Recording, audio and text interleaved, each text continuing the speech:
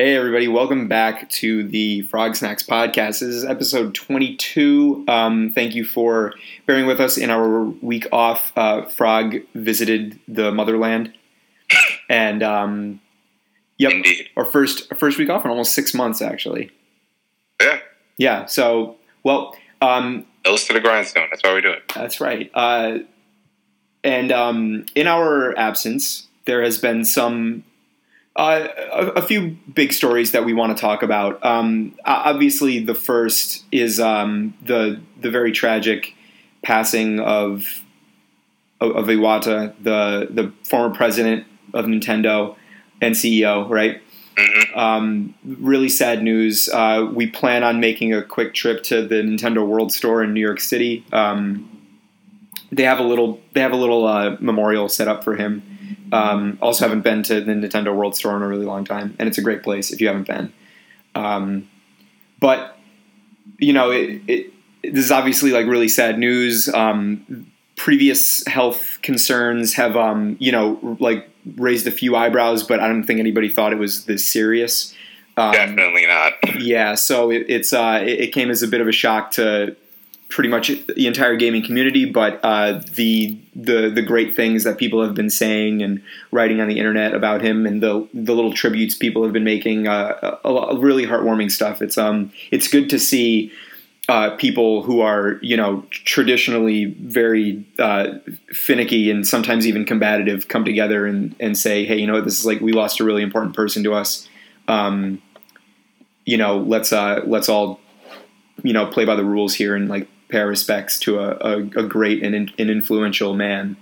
Yeah, it's particularly interesting to me that we're getting in short succession. We saw sort of the really immature element of the community last month with some of the E3 blowback, but this month we see the group really shine, because as you said, just seeing the massive outpouring of support and and remembrance and that sort of thing after Iwata died was definitely a sight to see.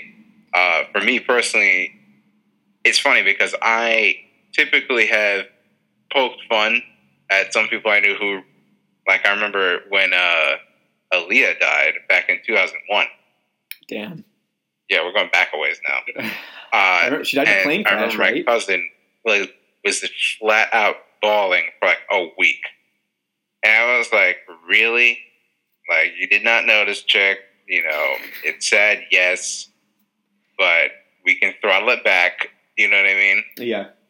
But I have to say, I'm kind of eating my words a little bit, because it's something like this can demonstrate for people like me how you may not know a person, but you feel like you know a person. Definitely. Because just through simple things like hearing the interviews, and in particular the Nintendo Directs, where as they said, he'd get up there and talk straight to you. Yeah. And I remember, I forget, I think it might have been Kotaku that just raised the point that Iwata made a point to speak in English, even though it's not his first language. But to have that direct connection to the gigantic Western audience, he's like, I want to talk to you guys in your native language, direct to you. And on top of that, just all the ridiculous little memes and funny moments, and he just had such a positive way about him, Yeah, he was definitely a unique character, and it's just always refreshing to see somebody who's that important not take himself so seriously. Exactly, and that's one of the things that continues to make Nintendo unique. I was also going to say that I don't think we've discussed this on the podcast, but another thing that made it so sad to me was that what I did legitimately look up to as an example of an excellent business leader. I've said on a number of occasions, because you may remember that over the last couple of years, there were, rumblings both with Nintendo's board and people even in the audience saying, he should think about stepping down. I was like, absolutely not. Yeah. Because I always believed he was the right person to lead Nintendo because he understands. Of all the people I could think of at a time, he definitely best understood both the business environment, the really unique way that Nintendo operates from, like a cultural level, and where the game industry was going. And on top of that, what I liked about him as a business leader is that he never let the business concerns completely overshadow the human side. So, for example, when Nintendo did, make some mistakes, like when the Wii U was first starting to flounder, when the 3DS was floundering, he and the executive team took a half pay cut. Nobody does that in America, and probably in Japan for that matter. Yeah, nobody does that. I've heard it's more. It was less of a ridiculous notion in Japan, but it's still probably not done as often as people say they are going to do it over there. Absolutely not. And over here, forget it. Over here, when I read that, I was like, is that true? I don't believe this. And then I read into it, and he actually did do it. And then I read that it was a little bit more of like a thing in Japan, but like over here, that's unheard of. It's unheard of, but it's very unfortunate because if there's anything that I've learned both from books and experience as far as dealing with the business world is that if you're going to be a leader of something, you have to that means you take responsibility for the success and you take responsibility for the failure. Not to get too far off topic, but one of the things that kills me with American businesses so much is that American business tends not to take responsibility for the failure part. Glad to take credit for all the successes, but when the proverbial shit hits the fan, suddenly all the blame starts getting deflected in many different directions. But Iwata was like, nope, buck stops with me. I have to take this L. Yeah, and I would even broaden that statement to say Western corporations in general. They actually did like a really great thing of an episode of South Park where they poked fun at BP. BP is a British company, right? And when they had the BP oil spill in the Gulf a couple of years back, and the CEO of BP was just sort of like made this really, really like inauthentic apology on TV, and like they did such a funny job making fun of him because it was just so ingenuine, and so it's like definitely a Western thing, but because it's ego. Yeah. But the other thing, real quick, is that when Nintendo's profits had taken a little bit of a dive in the last couple of years, again, the Western company, you would have seen some big round of layoffs. Mm-hmm. Peace out. Iwata was like, nope. He literally said in an interview that I'm not going to be laying people off because how are we supposed to make the best games in the world if people can't come here and be confident that they may have a job the next day? Yeah. Which is, again, sounds like such a simple, common sense, humanistic thing to say, but nobody does that in the West. Yeah, it's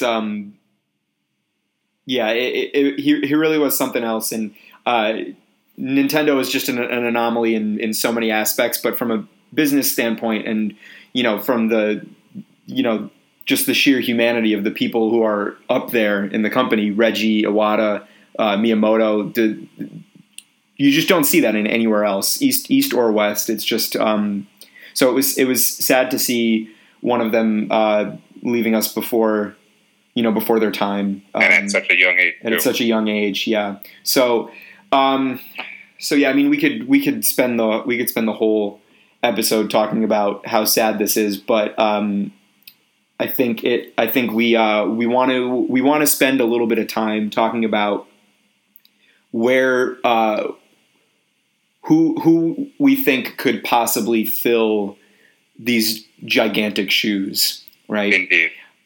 Now, from talks on the internet and articles written, it seems that the two most obvious choices to replace Iwata as president and CEO of Nintendo are Shigeru Miyamoto, who is probably the most well-known person that's around, that's up there at Nintendo. And then also a man named Takeda. Now, right. Daniel Takeda. Yeah. Now, a lot of people are just hearing about Takeda for the first time. Miyamoto is famous. He's the guy that invented Mario, for Christ's sake. He's super well known. He's been with the company for a very long time. This Takeda, though, is just sort of coming into the spotlight now because of the recent passing of Iwata. Now, Takeda has been with the company for longer than Miyamoto has. Correct. He's been around for a long time. Yeah, he's been around for a really long time. As a matter of fact, he's credited with helping develop Nintendo's first arcade game. Right. So, which was like they did a little showcase on it in the article that I read about it. It was like a big 6-person arcade machine back in maybe the late 70s. That it was just like people would each player would pick a horse, and then they would have a digital horse race, right. And that's how you played. It was just a betting machine, pretty much. Like a 6-person digital betting machine. Of which Sega went on to make a bunch of. Yeah. So, this guy's been around for a very long time. At this time, Miyamoto is still in college.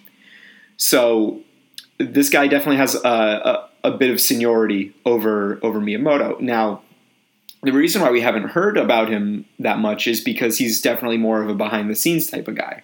Yep.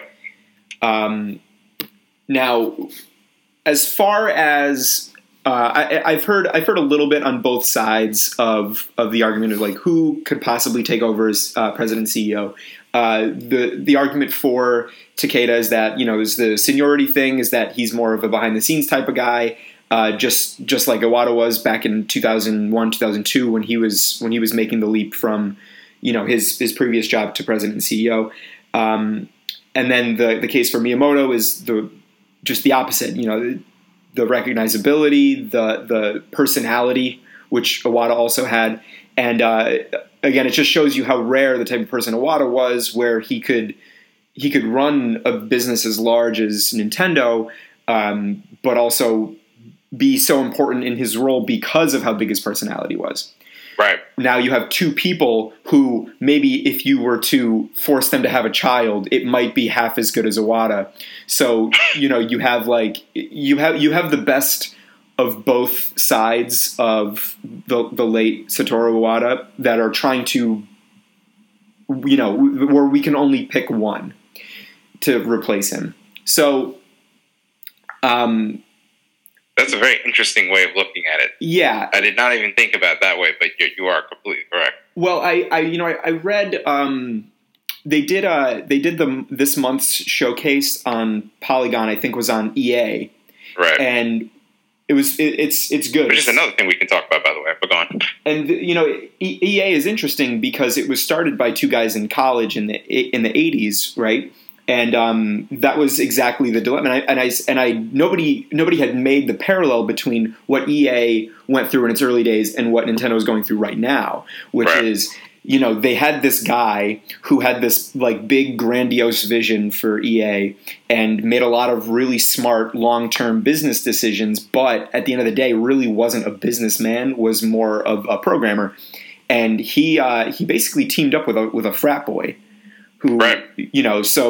They went to college together, and one was a party animal who was more into the business side, and then there was this guy who was a little bit more of a creative genius. So and it's just this is one. Not only is this more often than not the way that big companies sort of get their feet off the ground, is that you can get you get two or three or more people who, when combined, form a great board of executives, right? And right. You are seeing this now with but the problem with that is that's eventually you start to see fissures. Now, what the great thing about Iwata was that he had all of these qualities. He was a creative genius. He was also a super intelligent businessman. He was an expert at marketing, and he surrounded himself with brilliant people. Right. So now you have Miyamoto, you have Takeda, and even though he's not in the running, you have Reggie Fils-Aimé, who's also this big personality, brilliant marketer type, brand representative, and all of these three people are up there at Nintendo and are super important. And it's probably going to be Takeda or Miyamoto who fills in for Iwata, but you have this team.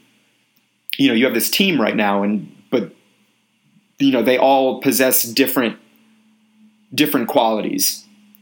Right. I mean, it's going to be interesting. I mean, realistically, given what we've seen, given what we know of senior people in Nintendo, it probably, as you said, it will likely end up being Takeda that takes it up long term. Yeah. I personally, as great as Miyamoto is, I would not like to see him take the top job. Because I believe that his strength, generally speaking, is his strength in creative work is so good that to not have him near that world, I mean, he's been a manager for a long time. Yeah. But even now he's starting to get like a little bit more hands-on creative side, working on Pikmin 3 and more recently Star Fox. Yeah. But because his creative mind is so amazing, to not have him near that world, I think would be too great a loss for both Nintendo and the gaming industry at large. Right. So, and I've heard personally, that the other thing is that I am not so sure that him taking over from the business side, I'm not sure if his business acumen is necessarily the strongest, especially given that Nintendo is facing a lot of, big challenges right now. Yeah. So you really do need somebody who can kind of bring it home. For that matter, we don't know if Takeda is going to be good at that too, but I would feel a little better with him versus Miyamoto, who we know his greatest strength is in the creative world and making the hit games that Nintendo ultimately will carry on, making and being known for.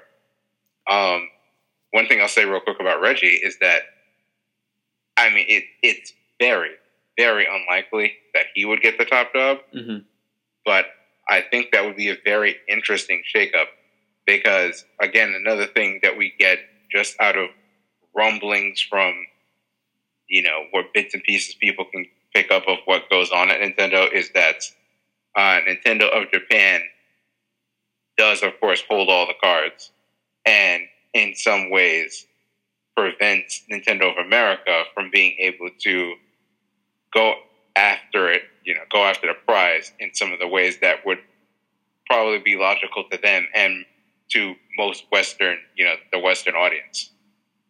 So it'd be very interesting if they install somebody like Reggie at the top, because Reggie would solve the issue of, having an experienced person that understands the Western market, but at the same time is thoroughly integrated into Nintendo's unique culture. Because I remember reading a couple, business articles like Wall Street Journal or whatever saying, well, Nintendo always does have the option of bringing an outsider, which they do, but I think that'd be a hot disaster. Yeah. And I don't think they'd ever do that. Yeah, I love Reggie, obviously, but I don't know if they'll make that type of shakeup right now. I doubt it. Yeah. It would be, in an ideal world, he would take the job, in my opinion, because I think that he would be able to, shepherd the things that Iwata started and, put enough of his own spin on things that would carry Nintendo to the future.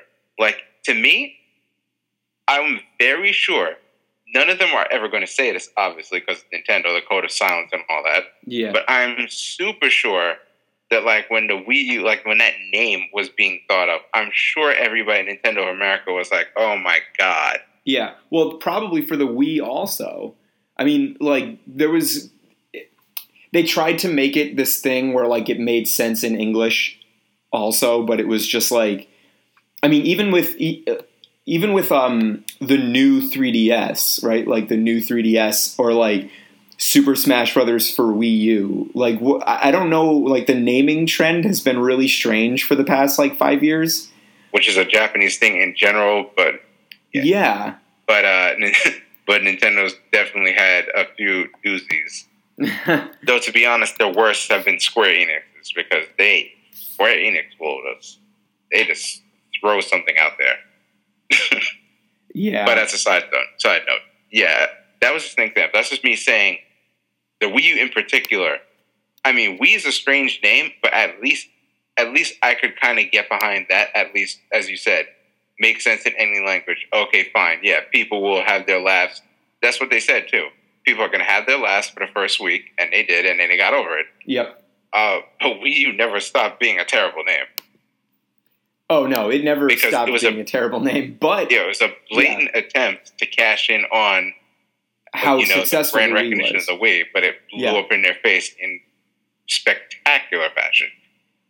So that's just me speculating. I bet that decision would not have been made if Nintendo of America was holding the cards.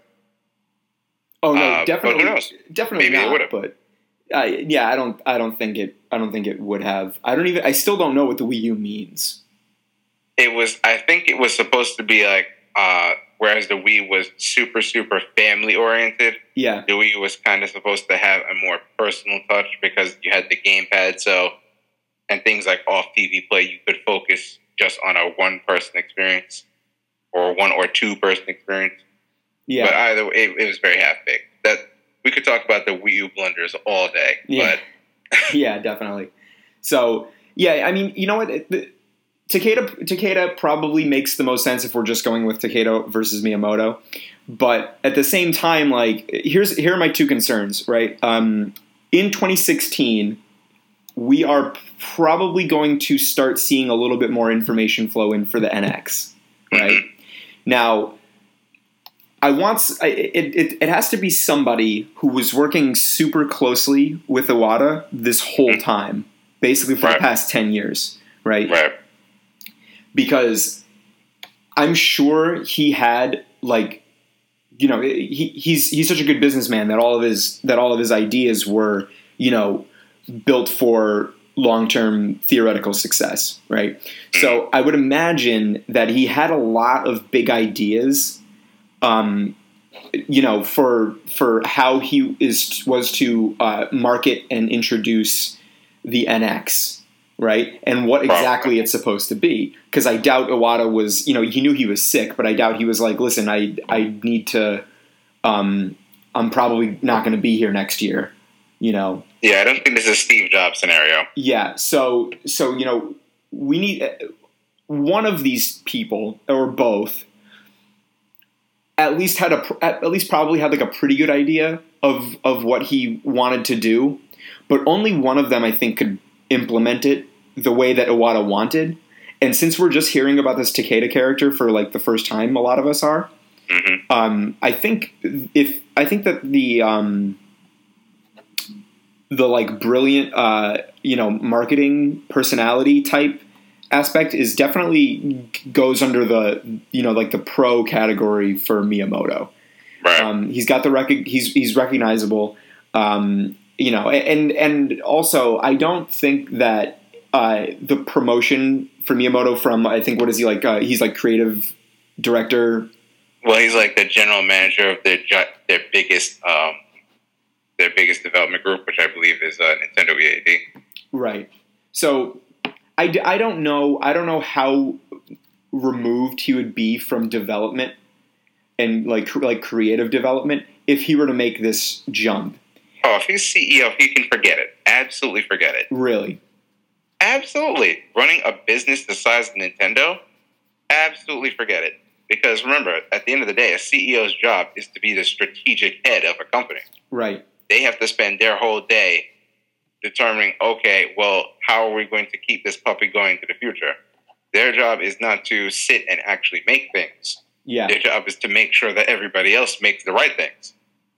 Now, do you think it would be unwise if Takeda were given the job, but Miyamoto sort of replaced Iwata as like the face of the company and took over on Nintendo Directs, or was just slightly more public? I don't think that's too crazy because Miyamoto's been in a lot of Nintendo Directs anyway. Oh yeah, definitely. So that wouldn't, frankly, that's probably going to happen either way. You're probably going to see what we saw like for the last portion that's happened thus far this year, where much of Nintendo Direct has been handled by Nintendo of America people. There'll probably be a greater Miyamoto presence. But then again, they made us shift most of it entirely to NOA people, because then you also have to consider that Miyamoto is also getting up there in age, so he probably wants to at least leave the back door for him to retire at some point in, the not too distant future. Yeah. Because Miyamoto is in his 60s. Is he really? Mm-hmm. My God. He looks great, right? Yeah, man. They age so well over there. If only we could look that good when we're 60. I think he's 60, what? I want to say he's 62, but... Jesus. I had no idea. I had no idea he was that old. That means Takeda is like almost 70. I'm going to look that up, but that would be a good bet too. Yeah, I mean, if Takeda's got more seniority than Miyamoto's 62, then Takeda's got to be almost 70. Probably. I mean, pretty much anybody who right now, that's the other thing I'm kind of like, because pretty much anybody who could take the job, right, who is qualified by Nintendo standards to take Iwata's job is way older than him. My God. So it's actually quite amazing that Iwata even got the job, because if you think about it, he got the job when he was, according to the thing I read, I think he was 44? Yeah, he was let's see, well, he got it in 2001. He was 55 this year. So in 2000, he was 40. So he was 42 when he got the job. 41 or 42 when he got the job. Super young. I mean, pretty young for anybody to have a CEO-ship of a company that size and that legacy. Oh, for any global company, East or West, wherever it's based, 42 is very young for a CEO, definitely. Yeah, and even more so for a company who is who banks as much on the legacy of big people as Nintendo does. So at the same time, I'm kind of like, the reason I'm kind of like, it's like, yeah, all these people are wonderful, but at the same time, it was, I think it definitely was to Nintendo's benefit to have, kind of a younger mind at the helm. Yeah.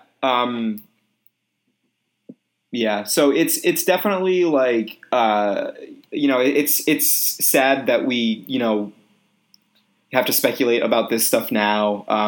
But the good news is that there are a lot of brilliant people up there at Nintendo, and there's some exciting things coming up on the horizon. And it's going to be sad seeing the first Nintendo Direct without Iwata, and the first everything without Iwata. Well, but the first thing, knowing that because he's been out of the Nintendo Direct scene for a little bit, but now first one, knowing that he's dead. It's going to be like, God. Yeah, you know what I mean. Yeah. So, no matter who they pick, it's going to be interesting. That's definitely something to follow. We will be following it closely. The entire gaming community is following it closely. So, but yeah, in the past, around the same time, there was also there was another untimely death in the gaming world. Indeed. And that was the death of Kojima Productions. Or at the very least, the apparent death.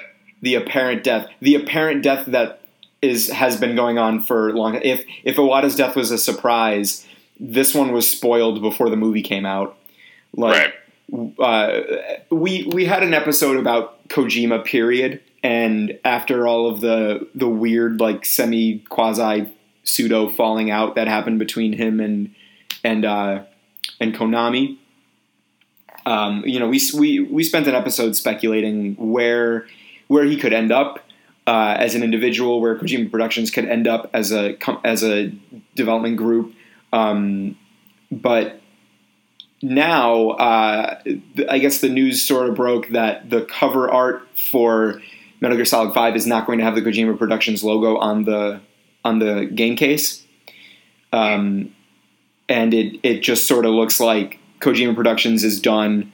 Kojima is done with Konami after this game comes out, and Konami is just going to be floating in the ether somewhere, and Kojima is pretty much a made man. Right. It's so, the whole situation is so strange to me, because sure, I get the business decision for Konami saying, okay, we don't want to go in this direction of making these gigantic games anymore. There's plenty of good reason to say that. Yeah. But just the way that this was handled, I'm sure there's a lot more to this story that has not come out yet, and will probably come out in several years, frankly. Yeah. There'll be some tell-all or something, but it's so strange to me how, they're going in a very unpopular direction, right? They're going in a smart direction where, if you're in financial straits and you need to get rid of some assets, you get rid of some assets. If a pro sports team is, entering a rebuilding stage, they get rid of their most expensive athletes, right? Whether or not they're fan favorites. Right. The thing with gamers is that, like, Kojima was arguably Konami's only popular asset, right, in terms of personnel. So it's hard. It's always difficult to see a company that's done things that you love and that has published things that you love go through this type of rearrangement and go through financial trouble and all this other stuff. But they're going. Well, for Konami, real quick, sorry. Yeah. It's less about the trouble aspect and more about, well, this is not making as much money as we can probably make off of this area. This area being mobile gaming. Right. So we're going to divest ourselves of that. That's why I'm saying it's so weird. It is because since it's not like an emergency for them to get rid of, the console gaming segment. I feel like they could have saved themselves so much face by just phasing it out in a less ridiculous fashion.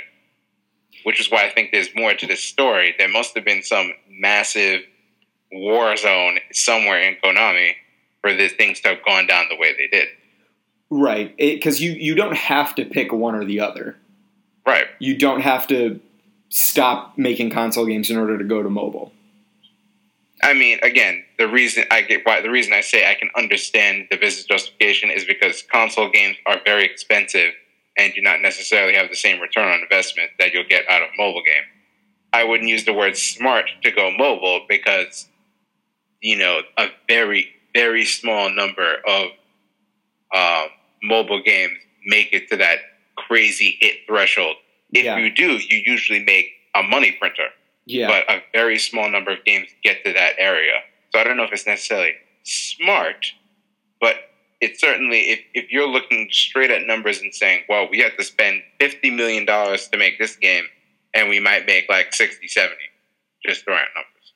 Yeah. But we can spend $100,000 or $2 million or whatever on this mobile game, and it may make us, if it really takes off, it may make us $1 million a week. Why would we not do that? Yeah, it definitely seems strange. The only analogy I can come up with is some sports franchise halfway through the season realizing they're not going to make it to the playoffs and getting like literally just giving away all of their most expensive players. Like, you're on this team, you're not getting us to the playoffs. and we're paying you this ridiculous amounts of money. So we'll try again over the next 5 years. Hopefully we'll, strike it rich with like some hotshot slugger or something like that. You know what I mean? It's like it's. Yeah, that's basically what's happening. Yeah, it happens all the time in sports and nobody bats an eyelash, but it's like now it's strange when it's strange when a game company does seemingly the same exact thing, because it, like you said, it doesn't seem like it absolutely has to. Right. It's just very, very strange. Yeah. So as far as Hideo Kojima, we definitely did some speculation about where he could end up, where he would go, what types of things he could work on. The guy who does the voice for Solid Snake for the Japanese releases of Metal Gear Solid, sort of hinted that this would be the last Metal Gear Solid game that Hideo would work on. Most people kind of figured that. Right. From the first time there was this, fallout. So you basically have now this, this giant free agent. He's got, it seems like he has no company and he has no team, right? Right. And he is still churning out some like pretty amazing stuff. Yeah, I was going to say that as far as if they did disband the team, then what they could, really, if you're Kojima, I would just be like, send an email to everybody's personal account and be like, okay, so we disbanded the team, so come to this place Monday. We're going to have it's going to be the same team under a new name. Yeah. Which I personally don't see any reason why they're not going to do that, especially if you like all the people that he was dealing with. Yeah. As far as Kojima is concerned, this is really nothing, aside from the fact that you had this nasty, nasty falling out, this is really nothing but a positive thing. Yeah, and that's sort of what we speculated. I think it was episode 6 where we talked about the future. All the places he could go, the future of Kojima, and also the new Kendrick Lamar album. Yes. So, Kojima really is coming out the winner here. It seems like he's sort of free of any business obligations. He's just like, as far as everybody hopes, he's just going to say, hey, I want to continue to make games. Who wants to publish my next game? And there's just going to be a whole room of people like with their hands raised, like you just asked like a bunch of 5-year-olds a question that they all know the answer to, and they're just like are putting their hands as far into the air as they could. Like that's just how I picture it going on for the next, until the next project is like announced or like starting to undergo production. Is that Kojima is just going to like shop around for the person that's going to like, help like give him the most creative freedom, I would imagine. Yeah, you have to be a little bit more forceful with the analogy than that, though, because this is more like, okay, guys, I have the last coupon for a free trip to Cold Stone here. Who wants it? And all the 5-year-old hands go way up in the air, and the people in the back are like stepping on their friends in front of them to try and make themselves more visible. And a couple of people try to rush the teacher. That's what's going to happen when Kojima, if he hasn't already, put his name out there as I'm shopping for a publishing partner. Right, and I think ultimately it's going to come down to who is going to give him the most creative freedom, and then also I think that exclusivity is going to be a little bit of a no-no for him. I still don't think that he'll agree to do something unless it's like a smaller production. I don't think that he'll agree to do something that's like, say, a PlayStation 4 exclusive. Which is interesting, but what I think is going to come down to at the end of the day is really money. Yeah. Show me the money. So if Sony comes to him and says, we have this big fat check and you do whatever the hell you want, just of course it's only going to be for PlayStation, and since Sony is very forward-thinking in this respect, it's going to be PlayStation and PC, perhaps. Mm-hmm. I do not see a reasonable reason why he would say nah, unless somebody else somebody like an Activision came along and said, we'll give you double the money and you can put it everywhere. Right, and that's my best case scenario. Just because I still maintain the fact that Hideo Kojima is too eccentric for him to release something that not everybody is going to be able to experience. He just comes off as like a little bit of a rock star to me. For a good reason. Having played most of his games and having seen the stuff that he does, and just I don't know. I feel like he wouldn't limit his audience intentionally, even if the money was really good. I think that if like an Activision or an EA were to say hey Kojima, what did Sony tell you that they were going to give you for your next project? We'll give you the same amount, but we'll release it everywhere. I just imagine him going that route, as long as the money holds up. Yeah. So don't forget, though, that the Metal Gear series, until the 360 came around, was a PlayStation 100% only, PlayStation exclusive. Yeah. So I don't know if I would say he's against exclusive. And don't forget also that not only were they exclusive, but he designed the games around the PlayStation. Yeah, but we're talking about... I mean, that was then, this is now, sure. But. Yeah, and we're talking about limits and limitations of systems, right? Like he just has such a grandiose vision that is no longer hindered by hardware, technology. Really. So he can do whatever he wants on any system. They all do the same thing now. So he can do whatever he wants and have it work on any major console or PC, I think. Here's one thing I don't think we mentioned in our last discussion of this, which is that what if he decides to... This would really be how to say it? What if he decided to go the Kickstarter route? I don't think he would need to. He doesn't need to. That's what I was about to say. I was going to say that for him to decide to do that would really be, turning his nose up at money, because there's no realistic reason why he would need to go that route. He's got plenty of people who will be throwing money at him. Yeah. Though I will say he may decide to, again, because he's a free agent, he doesn't have to do just one thing. So he can take their money and on the side say, I have this really kooky thing. Yeah. What if you guys fund this? Let's see if we can make it happen. That's true. He could do it. I just think that a lot of the times, like when the Castlevania guy Inafune did the Kickstarter thing, it was just to show that people were actually interested. I think that if Kojima just went out there and was like, hey, I'm Hideo Kojima and I have a new project and I want you to publish it, they won't need any further proof. Right. They'll just be like, how did I get so lucky? Yeah. They're going to be like Senpai chose me or whatever, or whatever those kids say on the internet.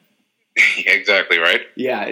It's just, I just imagine that being the scenario, going forward, especially if the Phantom Pain is as successful as everybody assumes it's going to be. There's no doubt in my mind, because everybody... Metal Gear Solid 4, one of the biggest reasons it was successful is because you did have that subset of people who were like, oh, is this going to be the last Metal Gear game? It was the last Metal Gear game in quotation marks, in that it was the end point of the series chronology. Which even that is technically not true, because then Metal Gear Rising came out. Yeah. But that very fact alone in 2008 was one of the things that propelled the hype. But now you can forget it, because now you have a very legitimate reason. This is not just Kojima being like, oh, this is the last Metal Gear game. Yeah. Now you have a very legitimate reason to believe that this will be if not the last game with the words Metal Gear Solid on it, the last one that will have the series' distinctive flavor as brought by its original creator. True. Yeah. So because of that, I'm expecting this game to be a monster. Yeah. On top of the fact that all the preview, any preview that has come out for this game has been nothing short of glowing. Yeah. September 1st? September 1st for PlayStation and Xbox, and then 15th for all the PC Master Race people. Yeah, I'm not gonna wait. I have a great PC. I'm not waiting. Oh, that's right. You also have the Xbox. Well, yeah. I'll be waiting. That's fine. My plan personally is I haven't played Ground Zeroes, so I'm probably going to get that around September 1st and play that as the tie over until the 15th. Ground Zeroes was really cool. I liked it. It's like I mean, it's just sort of like a preview, but like a lengthy preview. I don't know I still don't know exactly what the rationale behind doing that was, but it was still like really cool. And if Metal Gear Solid 5 is anything like that, then I'm happy with it already. Well, the rationale was basically, hey, we know this game is not coming out for at least another year, so let's give the fans a taste. Even though I was kind of like, did you really guys have the $20? Let's stop. Yeah, I mean, I got it when it went on sale for gold members, right. So I did that. But yeah, I don't know. It was great. I played the shit out of it. Yeah, I'm expecting to do the same, and I purposely did not play it because I said all this is going to do is make me more upset that the real game is not out yet. So I'm just gonna play that when the first comes around. Everybody's gonna be talking about how amazing the game is, and I can't play it until the 15th because it doesn't come out on PC. I'll just play Ground Zeroes for PC and, get my taste that way. Yeah, that's probably smart. But I'm going to play it right away. But anyway, yeah, the whole speculation that we put forth a couple of months ago about Kojima and where he could end up, and what the future of his career is all happening, and it's all happening pretty quickly. I wouldn't be surprised if we had a much clearer idea of where he's going to end up and what he's going to be working on next in the first quarter of 2016, based on all of the things that are lined up to happen for the rest of the year, and the fact that he's basically cutting all ties with his former employer. So that's another thing that you should definitely pay attention to, and we will definitely be paying attention to it over here at Frog Snacks. I agree.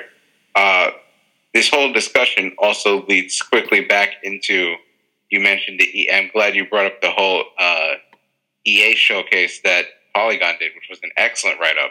Oh, excellent. It was great. And it actually ties to both of the things we've been discussing. Because one of the things that I thought was so striking about the history of EA as told by, these various folks that were there in the early days is that how far ahead they were thinking. It was really, really uncanny. Because everything that, in particular what Trip Hawkins was looking to do is kind of where we're at now. With the whole idea of game creators being these rock stars. I mean, I wouldn't use the word rock stars, but people are much more aware of the names of the people who are leading these projects than they ever were in the 80s. Yeah, and they made the comparison with film, and it's like now, a movie's come out, and the first thing that you hear about it is like, oh, this movie's coming out, and who's the director? Who's working on it? Not even, and we're getting to the point now where it's almost like producers and directors and writers for movies are almost as well known as the actors that are in it. If it used to just be like a handful of directors that everybody was aware of, but now it's like, oh, this person who worked on that is working on it, and this person who's working on that is in it, and then it's like that's just as important as who's starring in it. Right. And it's the same thing with games. Rapidly this game is coming out. Improving. Yeah, this game is coming out. Who's the creative director? Oh, that guy, the same guy that worked on this game? No way. I'm all of a sudden really interested. I don't even know what the game is about. Exactly. Yeah. I mean, bro, the oldest names you got are people like we said before, Miyamoto. Mm-hmm. Miyamoto is probably the first big rock star, to get that kind of notoriety. You have people like Will Wright, creator of the SimCity and then The Sims. He also became a bit of a rock star. Kojima. I think Kojima is probably one of the first of the modern crowd. Yep. Because, his vision is just so singular and so, we're in a Kojima game right now. Yeah. Like, immediately. Uh-huh. So, it's very interesting to me to see how the people behind EA had those kind of ideas back in the 80s. Yeah. Like, it absolutely blew my mind to think that people were thinking of that in the 80s. Now, think about this. No internet, no advanced crazy 3D consoles where people are realizing wild visions, right? Mm-hmm. They don't have cell phones. Yeah, developers were selling their games via mail order in Ziploc bags. Yeah, Ziploc bags. And they were moving, even to do retail. This is back before games were even an understood thing that was desired at retail. So They were having to sell the product. When they say sell, like not just, here, this thing's for sale. No, like going there and having to make a case to retailers as to why they should carry this product. You had to pitch your game to electronics retailers. Yeah. There's barely an enthusiast press to speak of. Yeah, there was any kind of press coverage for a game was crazy. Yep.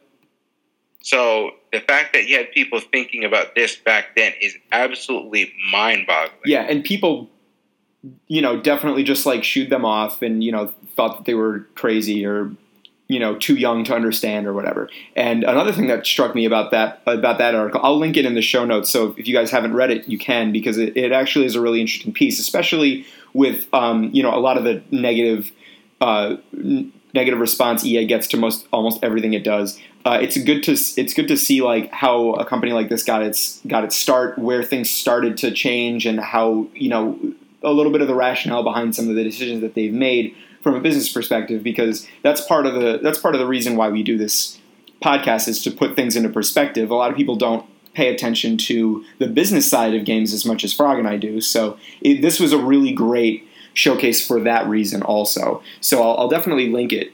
And we'll try not to give too much of it away, but it's a lengthy read, but it's really well written, and it's frankly, it's fascinating. Well, there's no spoilers. I mean, spoiler: EA becomes one of the biggest video game companies in the world. Whoops. Oops. Yeah. Oops.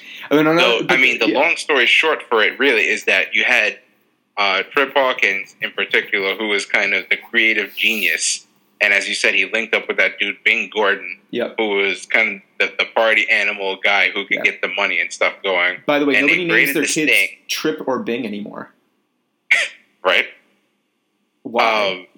And you had them collaborate to start this company, which after a lot of fits and starts, got to start going somewhere. But as it started to go somewhere, then it became apparent that the wild creative vision that Trip had of, game designers as these rock stars and whatever was much less important than simply, or not, I shouldn't use the word important, which much less pertinent to their bottom line than simply the nuts and bolts of a game and making money. So ultimately EA evolved in that direction, where it became about creating this enterprise that was designed to be as efficient a profit generator as possible, which at the end of the day, that's what a business is supposed to be. Yeah, and they became very, very good at doing that. But unfortunately, along the way, in the process of doing that, they did kind of ultimately they upset a few everything people on the creative side. Yeah. That being said, my vitriol for EA is much lower than the average gamer. And mine too. And it was really great to read about the origins of a company that, whether you like it or not, is incredibly important and influential to the industry that we love so much. So agreed. So it was. So I'd also argue, Yeah. that they're starting to swing a little bit back in the other direction, where they're trying now, because Polygon had another story, I don't know if you saw, where they were talking about kind of the emergency reactions that were being had among the executive team when they got the Worst Company America award the second year in a row. Yeah. Which, God, that must be so sad. You're like, guys, we're trying here. We're trying our hardest to be a good company, and we're the worst company. You guys in the are world. the shit of the earth. Oh my God, I feel so bad. But yeah, it's definitely interesting to see how things are going on from their they're not this faceless conglomerate. Like, there are real people that head this company and chair this company and make these decisions, and it's important. I think it's important to know where they're coming from. Definitely. So, one more note is that I'll quickly make is that you'll see when folks that read this article will note that as they talk about when EA starts to get toward the modern era, when it starts to become like a really big deal, they're bringing in a lot more people who have no experience with games and barely any experience with electronics, for that matter. Yeah. And it reminded me greatly, again, of the Nintendo discussion we had, because I think one of the things that Nintendo as an organization does very, very well to remember is that they always want people in there that understand not only gaming culture, but Nintendo's products in particular. I don't think they would ever put somebody, at this stage anyway, Yamauchi, the CEO who basically built what is modern Nintendo, he did not touch video games, really. Yeah. But after him, at this stage, especially after the age of Iwata, I don't think they would ever install a CEO who did not, him or herself, understand at a basic level what video games are and enjoy them to some extent themselves. Because it goes back to a core thing that any business student will learn, and I think anybody who actually works in business realizes, which is that it begins and ends with the product or service you're offering, right? Yeah. You have to, everybody from the top down has to actually believe in that. And if you don't, then you start losing your way. You may make money, but you lose your way. Yeah. And that's where you lose, that's where you lose your customer base a little bit, especially in gaming, where people are, it's a little bit more than a hobby to a lot of us. So it's hard to, it's hard to see eye to eye with a company that is only running it from the business side, because it's really that important to a lot of us. So that's all the time we have for this week.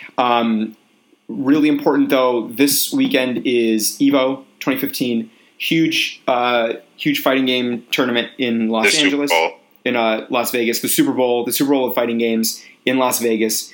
We're definitely going to talk about it next week and probably the week after. It's definitely an exciting and interesting time for esports in general, and we want to focus on it a little bit. So we'll talk about it next week. All you need to know now is that you can watch it so much more easily than you have been able to in previous years. You can watch it live with very few issues on Twitch. So see if you can watch the matches. It'll be going on from the 17th to the 19th, so which is Friday through Sunday. So take a look. Stream it up on Twitch and watch a few matches, and we'll definitely be back to talk about it next week. Sure. All right. Peace out, everybody. Take care.